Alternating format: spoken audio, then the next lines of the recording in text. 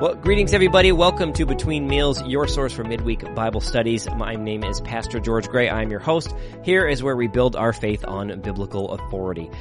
So a few weeks ago, I had mentioned to you that I was going to be dealing with the growing trend of progressive Christianity within the church, and we are going to be starting that conversation today. Now, the thing about moves like progressive Christianity is that they never just happen. They've been around for a long time. We pretty much understand how moves like this happen. You can look back over the millennia and see different moves like this coming up from within the church, the types of problems they create and how we deal with them. And this is how I want to approach this. Dealing with individual issues is great, and that has its own value, but with this type of movement, we really need to understand where it came from, who are the major players, where their fundamental theology is, and how to deal with it so that we can help other people avoid the pitfall of this type of thinking. So, like I said, moves like this don't just pop out of holes in the walls. They always begin basically the same way. They begin with really small ideas, typically bad foundational theology that's not taken seriously or not even noticed sometimes, and it's allowed to kind of grow in dark places. And by the time it reaches enough people where it begins causing a problem, it's usually too late to just stop it cold because other people have gotten a hold of it and it's starting to spread like a virus. So we need to be able to understand these things and recognize these things at very early stages. One of the main architects here is a man named Richard Rohr, and if you aren't familiar with Richard Rohr, he has been around for quite a while, number of decades, but it's only in the last 5 or 10 years that he's really gotten to a level of significant popularity within what I'm going to call the Orthodox historic Christian church. He's really begun to make headways and actually pulling people away from the church. Now his most recent book, The Universal Christ, has just exploded across the historic Christian church, and it is really heretical.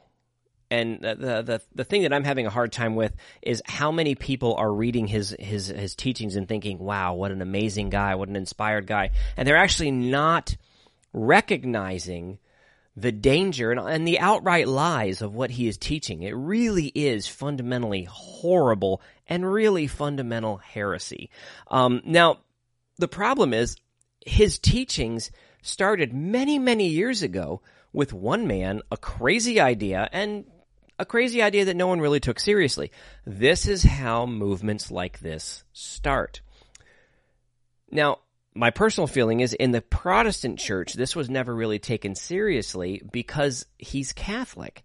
So the mainstream Protestant denominations basically kind of ignored him because it was somebody else's problem. We didn't want to deal with it. And now, today, ironically, he is one of the leading voices pulling people out of the historic Orthodox Christian church into the progressive movement. You may have heard about one of the former members of DC Talk who has left the Orthodox historic Christian church and has moved into progressive Christianity.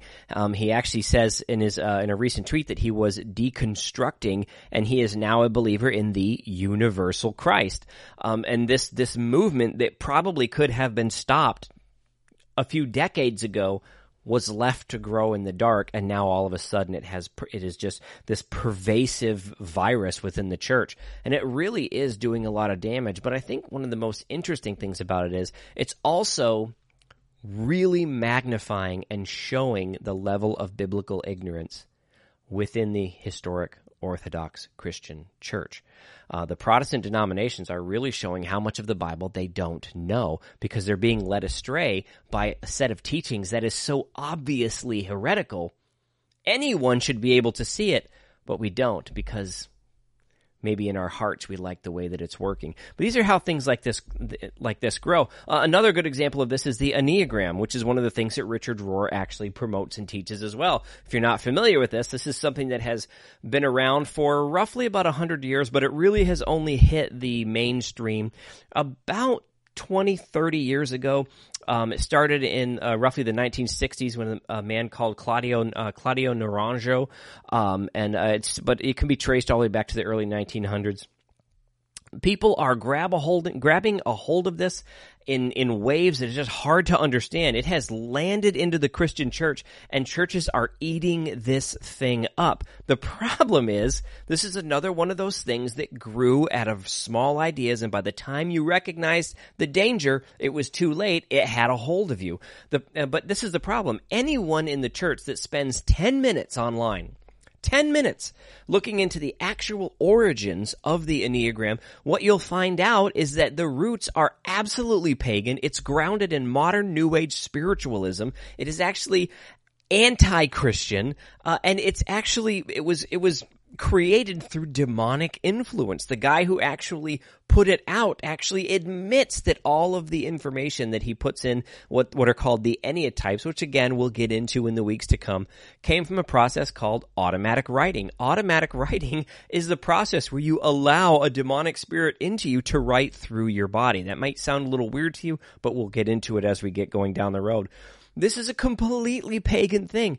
But because someone threw the term Christian in front of the name, churches are eating it up.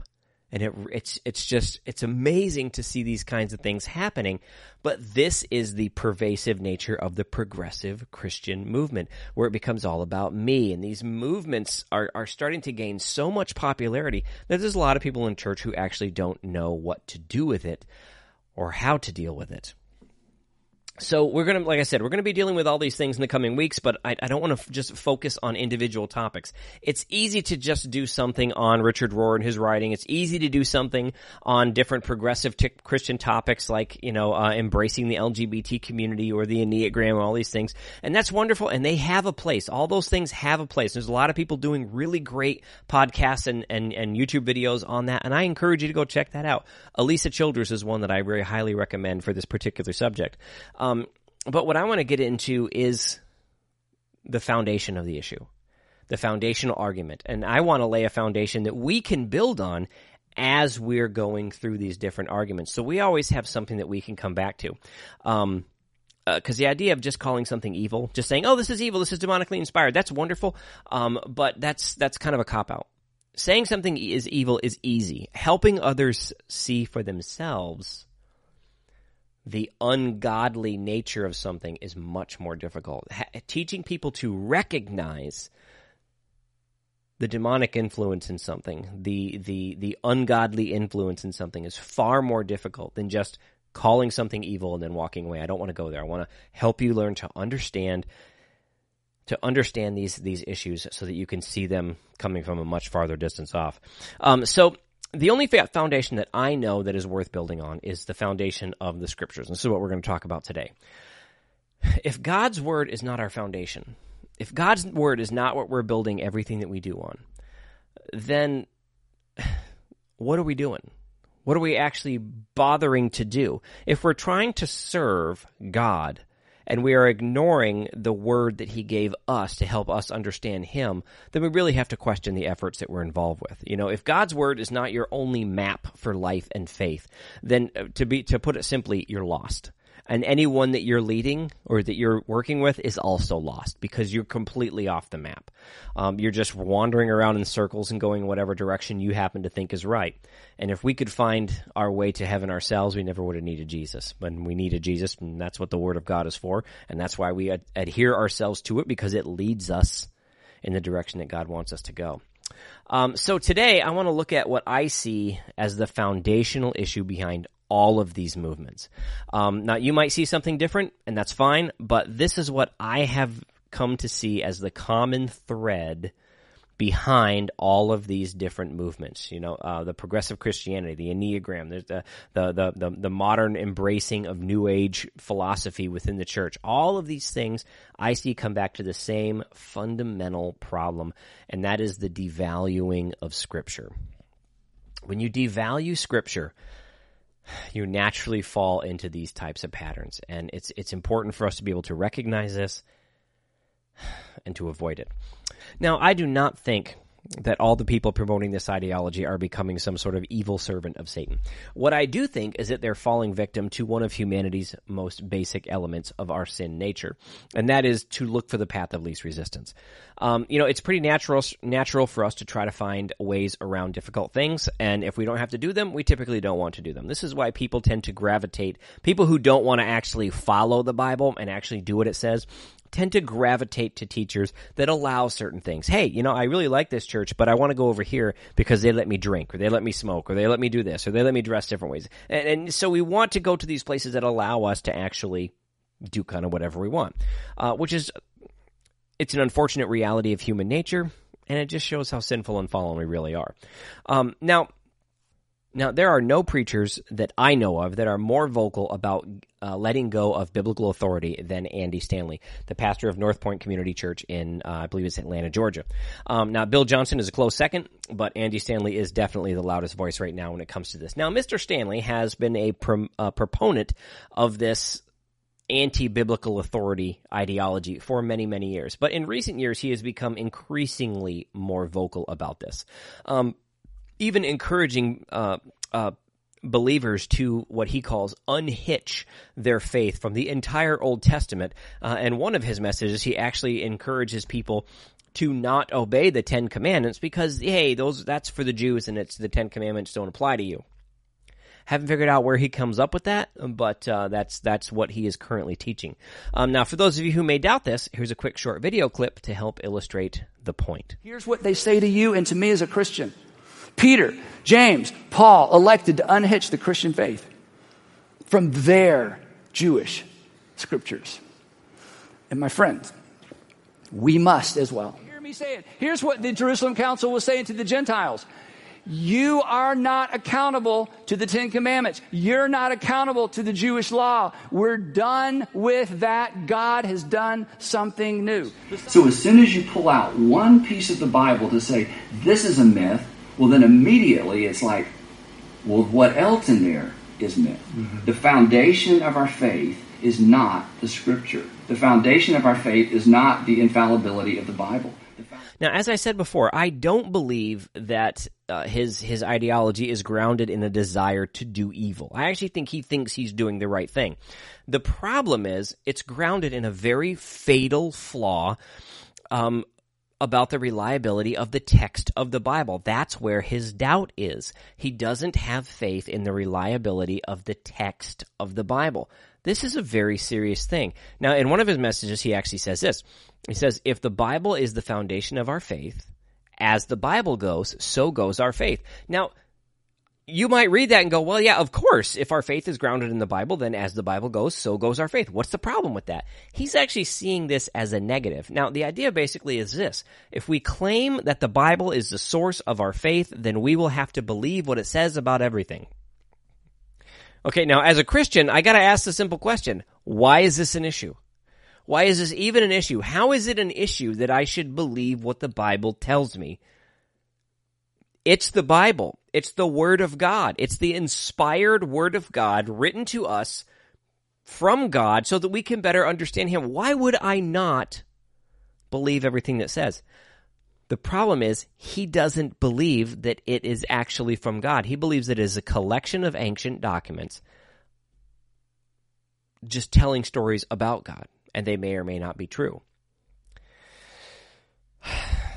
He believes that the bulk of the Old Testament is just a myth.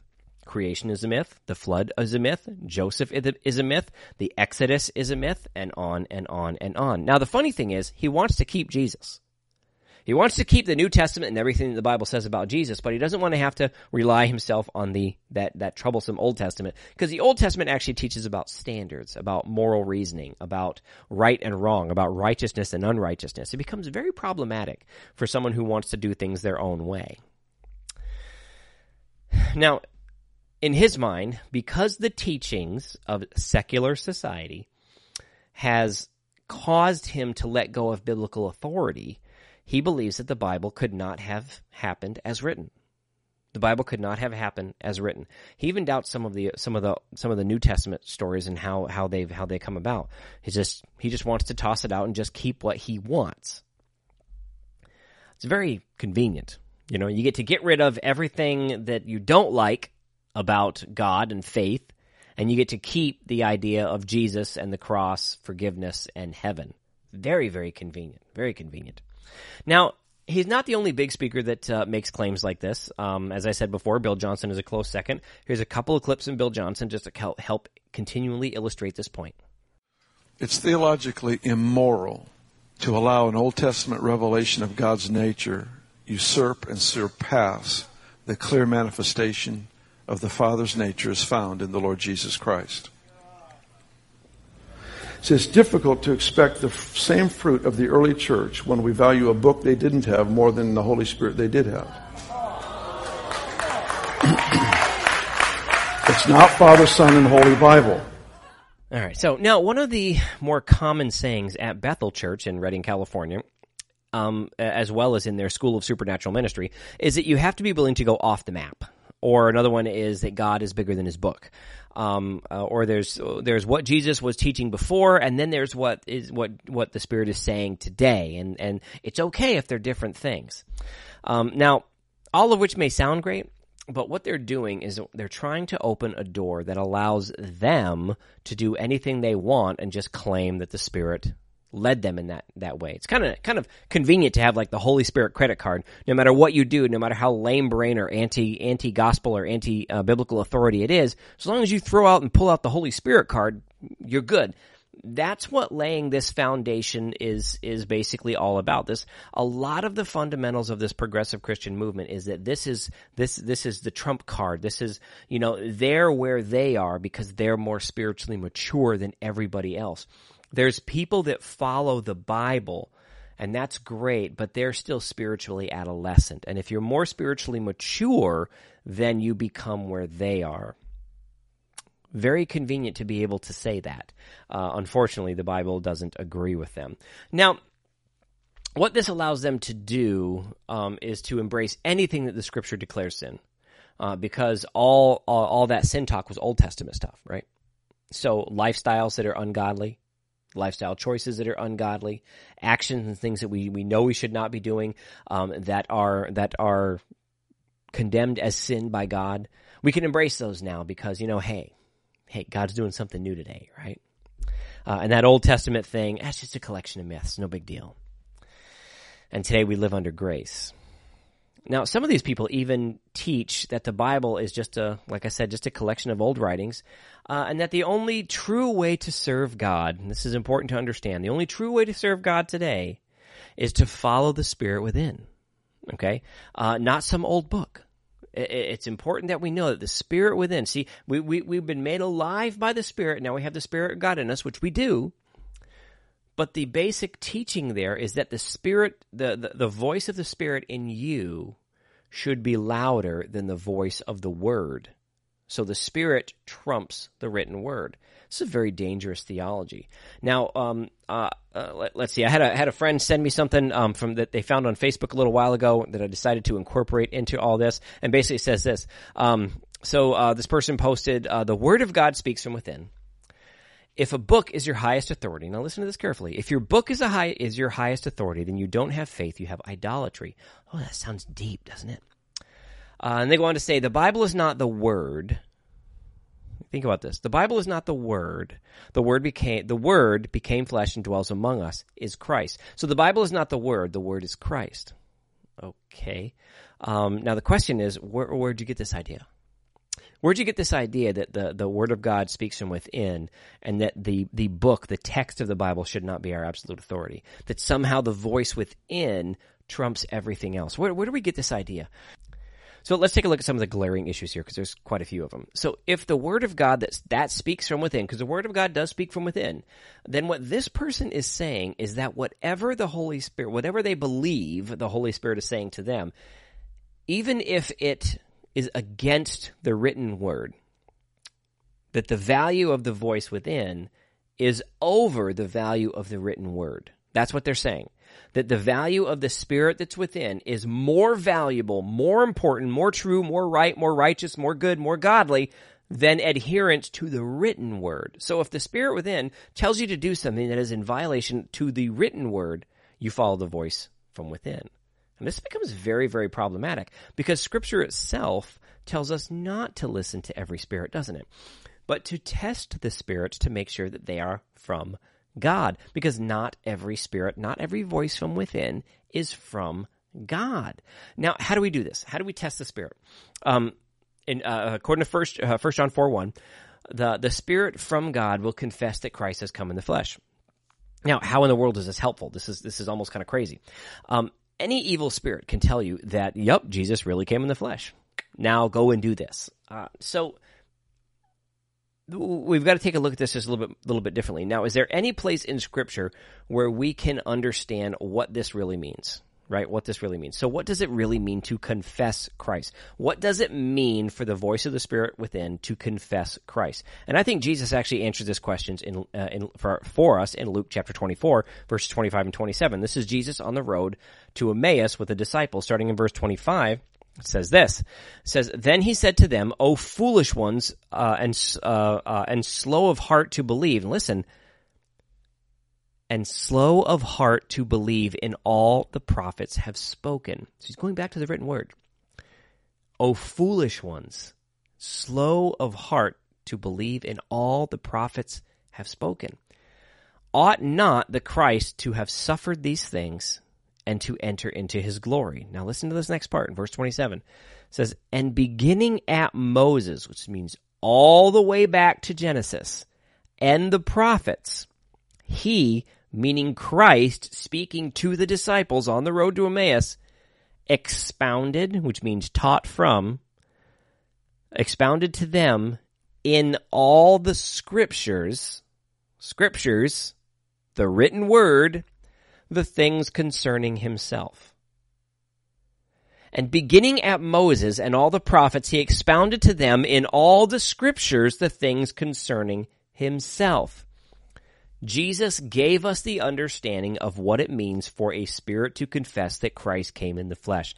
That spirit is never, ever, ever going to be out of line with the Word of God, because the scriptures testify to Christ. If Christ is the Word made flesh, then the Word is going to testify to Christ. If Christ is the Word made flesh, it does not mean that the Word itself is no longer our authority. It means that because Jesus has returned to glory and is at the right hand of God, that the written Word that was left for us is more of an authority. It should have more of a say in our life. We should be adhering ourselves more to it. The value of the written Word did not diminish with Christ. It increased with Christ. Because now we have the beginning and the end. If Christ goes all the way back to Moses and through the prophets to help the disciples know these are the things that testify of me, we would be morons to not do the same thing ourselves, to search the scriptures, to find the places where the scriptures themselves testify to Christ. To say that they're no longer of value is beyond idiotic. It's actually just dishonest.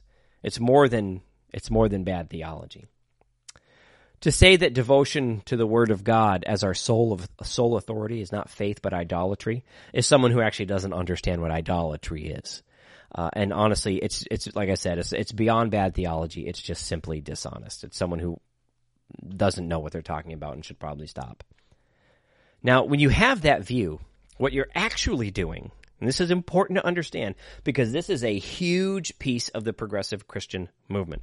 When you have that view, what you are actually doing is you are valuing yourself, your own view, above the teaching of scriptures. You are putting yourself above Christ. That is not faith. That is not humility. That is what's called hubris. You are putting yourself in an elevated place that does not belong to you. We are supposed to come under, which means be in submission to. What are we supposed to be in submission to? The written Word of God. The authority of the Holy Spirit in our lives. We do this by connecting ourselves to the written Word of God. That has got to be the main authority in our life. If the Word of God is not the main authority in our lives, then we are our own authority, and at that point, we might as well just throw our faith out the window, because the only thing we're good for is getting ourselves in trouble. Now, that particular statement, the one I gave it to you before, it actually reminds me of the clip that I just showed you about Bill Johnson. I don't remember if you remember him saying this, that it's theologically immoral to allow an Old Testament revelation of God's nature usurp and surpass the clear manifestation of the Father's nature as found in the Lord Jesus Christ. Now, both of these examples are the kind of one-liner theology that you see in a lot of the church today. We love little sound bites. You know, we love little tweets. We love little things that we can drop out in 160 characters or less, because it makes us feel good about ourselves, you know. And it's also sad because both of these statements make the same fundamental mistake, and it is a fundamental mistake. The mistake is that they believe, please pay attention to this, they believe that there is a difference between God and His Word. They believe there is a difference between Christ and the Bible. They believe that there's the God of then, and then there's the Spirit of today. And they could not be more wrong. It is a huge, huge error. They view the idea of what was morally right and righteous in the Old Testament, that these things have changed and are somehow different today.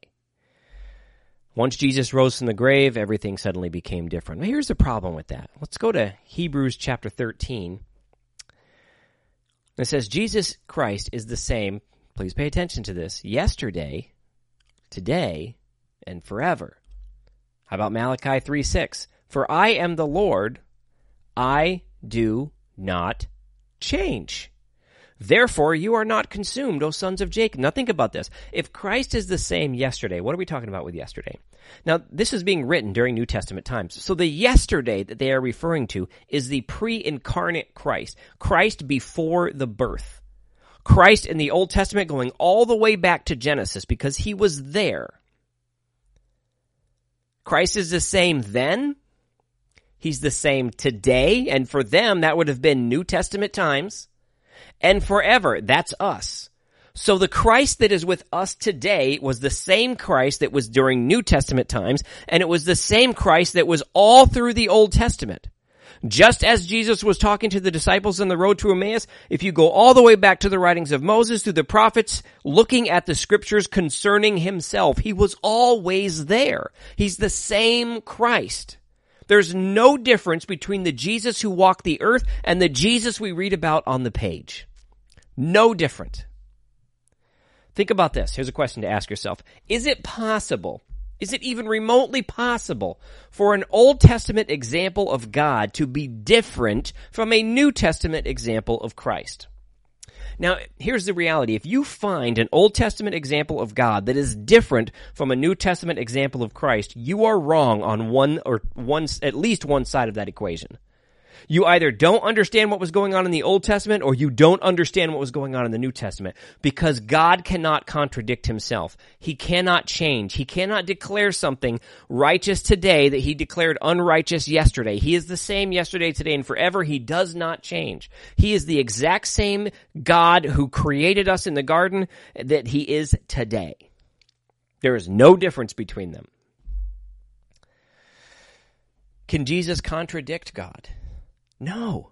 If you find a place where you think Jesus is contradicting God, you're lacking in understanding somewhere. Jesus and God will always be on the same page. The person of Jesus will always match the person of Jesus in the flesh will always match the person of Jesus on the page. The character and nature of God in the Old Testament is going to match the character and nature of God in person. There's no difference. But to the biblically untrained, these types of one-liner theology, they can be very seductive because they sound good enough to be true, even though they're completely false and just filled with lies from one end to the other.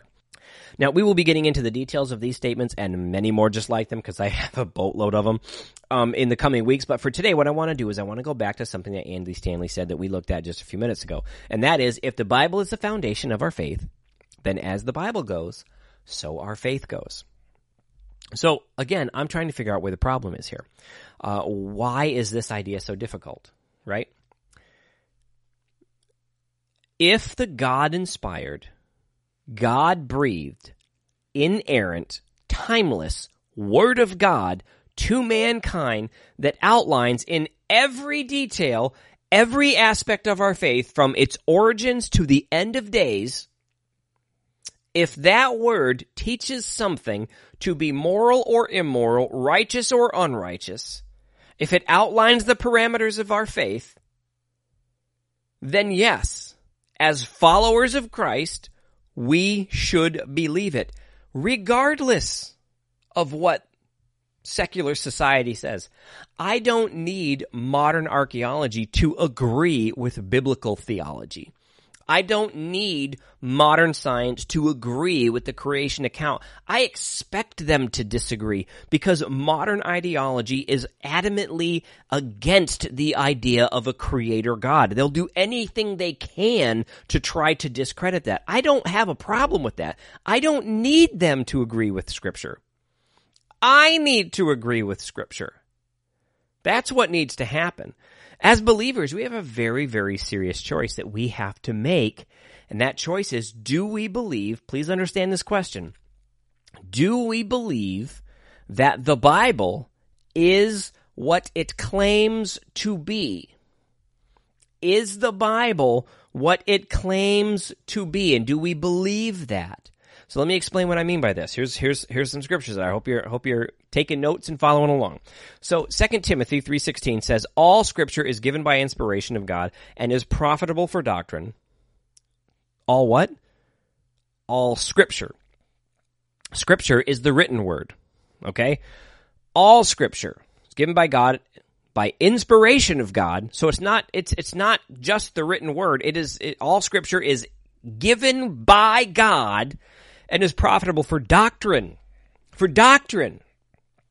reproof, for correction, for instruction in righteousness, that the man of God may be complete, thoroughly equipped for every good work. So Scripture has multiple values to us. Part of it is so that we can be complete in our thinking, in our understanding, in our doctrine, equipped. Scripture equips us. I don't know if you realize this, but the voice within you does not equip you. The voice within you is going to agree with you because it's typically your voice. It's the Scripture that examines us, that opens our eyes to these things, that we may be equipped, prepared for every good work. But it's the Scriptures. Now here's a question. Could Paul possibly be talking about the person of Jesus here? Could that be happening? No, he couldn't be. The only thing he could possibly be talking about is the written word of God, period. How about this? Romans 15:3-4. It says, for even Christ did not please himself, but as it is written, okay, let's go back to that again. As it is written, the reproaches of those who reproach you fall on me. For whatever, please listen, for whatever things were written before were written for our learning, that we, through the patience and comfort of the Scriptures, might have hope. Is it possible that this is referring to the person of Christ? No, it is referring to what was written, what is on the page. Romans 10:17. So then faith comes by hearing, and hearing by the Word of God. Again, talking about the Scriptures. It's not talking about the person of Christ. It's talking about the Scriptures. Now, is Jesus the Word made flesh? Of course he is. Everything about Jesus is the embodiment of the truth of God's written Word. They're synonymous with one another. So if you learn the written Word, then you learn to understand Christ. But if you refuse to learn the Word, you'll never understand Christ. You'll only understand your own desires. Hebrews 4:12. For the Word of God, we're back to the written Word, the Word of God is living and powerful and sharper than any two-edged sword, piercing even to the division of soul and spirit and the joints and the marrow, and a discerner of thoughts and the intents of the heart. Still not talking about the person of Jesus. Still talking about the written word of God. And that written word is alive and active. It actually examines you. When we read the Word of God, when we read the Bible, that Word, we're not just examining the Word. That Word is examining us. That Word is examining us because it's alive. And you all, if you read your Bible at all, you understand this, that as you're reading, it cuts. You read something and you realize, this is where I failed God. This is where I've actually gone off the rails. This is where I've made my mistakes. Lord, I repent. Lord, I repent. I come back to you. I submit myself to you because I am learning through my studies of the written word of God, where the scriptures reveal Christ. Matthew 4:4. But he answered and said, it is written, man shall not live by bread alone. Please listen. But by every word that proceeds from the mouth of God. What is it that was written? What was written were the words that proceeded from the mouth of God. We're all back to the scriptures. This is Jesus not talking about himself. Jesus is talking about and validating the written word of God, the scriptures. Jesus is validating the scriptures as the word of God. He's doing it here. We read the passage in Emmaus where Jesus is doing the same thing, where Jesus is validating the scriptures as they speak about him. Now, this one is one of my favorite scriptures regarding this particular topic. Now, I want you to think about this carefully. Now, there's a lot of people out there who like the New Testament, but they don't want to listen to anything written by Paul because they don't like Paul. They think Paul missed it. I think it's because Paul actually sounds a lot like the Old Testament, talking about how to live, how to walk, what's righteous, unrighteous, moral, immoral. Paul kind of gets in your face. People don't like that. This is Peter's response to that. In 2 Peter 3:14-18 reads like this. It says, therefore, beloved, looking forward to these things, be diligent to be found by him in peace, without spot and blameless. Okay, so how do you know if you're without spot and blameless? We'll get to that in a second. It says, and consider that the long-suffering of our Lord is salvation. Also, our beloved brother Paul, please listen, according to the wisdom given to him, has written to you. Also, our beloved brother Paul, according to the wisdom given to him, has written to you. As also in all his epistles, meaning these are now scripture, speaking in them of these things, in which some things are some things hard to understand, which, listen to this, which untaught and unstable people twist to their own destruction, as they do also the rest of the scriptures. You therefore, beloved, since you know this beforehand, beware, lest you also fall from your own steadfastness, being led away with the error of the wicked, but grow in the grace and knowledge of our Lord and Savior Jesus Christ. To him be the glory both now and forever. Amen. Do I even need to go on? If I'm not mistaken, multiple thousands of times throughout Scripture. Now, I just went through the New Testament. I didn't even bother getting into the Old Testament. Multiple times, the Bible refers to itself as the Word of God. The Bible gives us the confidence and the understanding to believe and have faith that it is the written Word of God. It is God's literal word to us about Him. Now think about this. Matthew 28, verses 19 through 20. Jesus says this. This is one of the last things Jesus says to us before he ascends to heaven. He says, go therefore and make disciples of all nations, baptizing them in the name of the Father and the Son and the Holy Spirit. Now listen, teaching them to observe all the things that I have commanded you. And lo, I am with you always, even to the end of the age. And here's a question I have for you. Where do we go to find the teachings that Christ gave the apostles? Where do we go to find the teachings that Christ gave his apostles, the disciples? We go to the written word, because they, knowing that they were going to pass on. They weren't going to live forever. They wrote it down. They wrote down for us what Christ instructed them so that we would know what to pass on. We would know how to continue this. This was given to us by inspiration of the Holy Spirit. It was written down by those whom God chose to be vessels to guard his word. It was preserved throughout the millennia by saints, and today it has been translated into almost every nation for every language on the planet. Yet it is still doubted in churches today. It is still doubted and still fought against by Christians within the church today. It's been this way since the first century. It's not going to change until Jesus arrives, but we need to know how to recognize it. Here is the truth. And this is going to sound horribly harsh, and I apologize, but I really need you to get this. If you claim to love Christ and you do not love his word, then you do not love Christ. You love yourself. Please let me say that again. If you claim to love Christ but not his word, then you do not love Christ. You love yourself.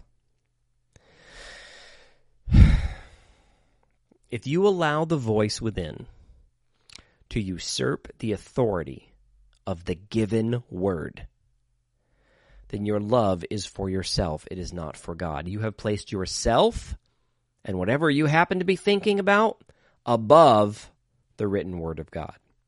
Because you believe that the voice within can openly contradict the written word, and it's okay because that's the voice from within. So you have no respect for the written word of God, even though the written word of God has declared itself to be from God thousands of times and proven to be correct every single time. The Spirit of God will never contradict itself. It will never change or attempt to override the authority of the written word of God.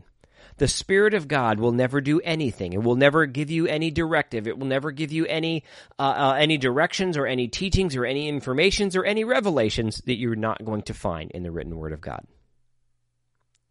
It's never going to happen. Unfortunately, what does happen is the devaluing of God's word. And the devaluing of God's word, even in the eyes of Christians, even in the eyes of people who have been face to face with God, is literally not only an old trick, it is the oldest trick in the book. The oldest trick in the book. The oldest... Well, let's just go to it. Genesis 3, verse 1. It says, "Now the serpent was the most cunning of all the wild animals that the Lord God had made." Please listen to this. "He said to the woman," did God really say? The very first attack on our relationship with God was aimed at getting us to doubt the word of God. That attack has never stopped. It has always been with us. It will continue to always be with us. The reality is that God has never changed, and the best way for us to get to know the character and nature of our unchanging, never-ending Creator, Savior, and Judge is to read about Him in the book that He wrote about Himself. That is the best way to get to know the character and nature of God. It is through the written word of God. Now, I'm not devaluing the voice of the Spirit within, but what I'm trying to tell you is this. If that voice of the Spirit within ever in any way moves away from, contradicts, or tells you not to bother committing yourself to the written word of God, then the voice you're following is not the Spirit of God. The voice you're following, at best, is your own. God is never going to step out of the lines of the word He's already given us.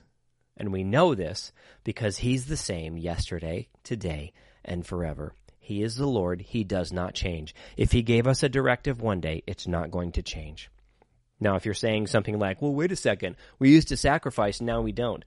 Please keep in mind that Jesus did not come to change the law. He came to fulfill it.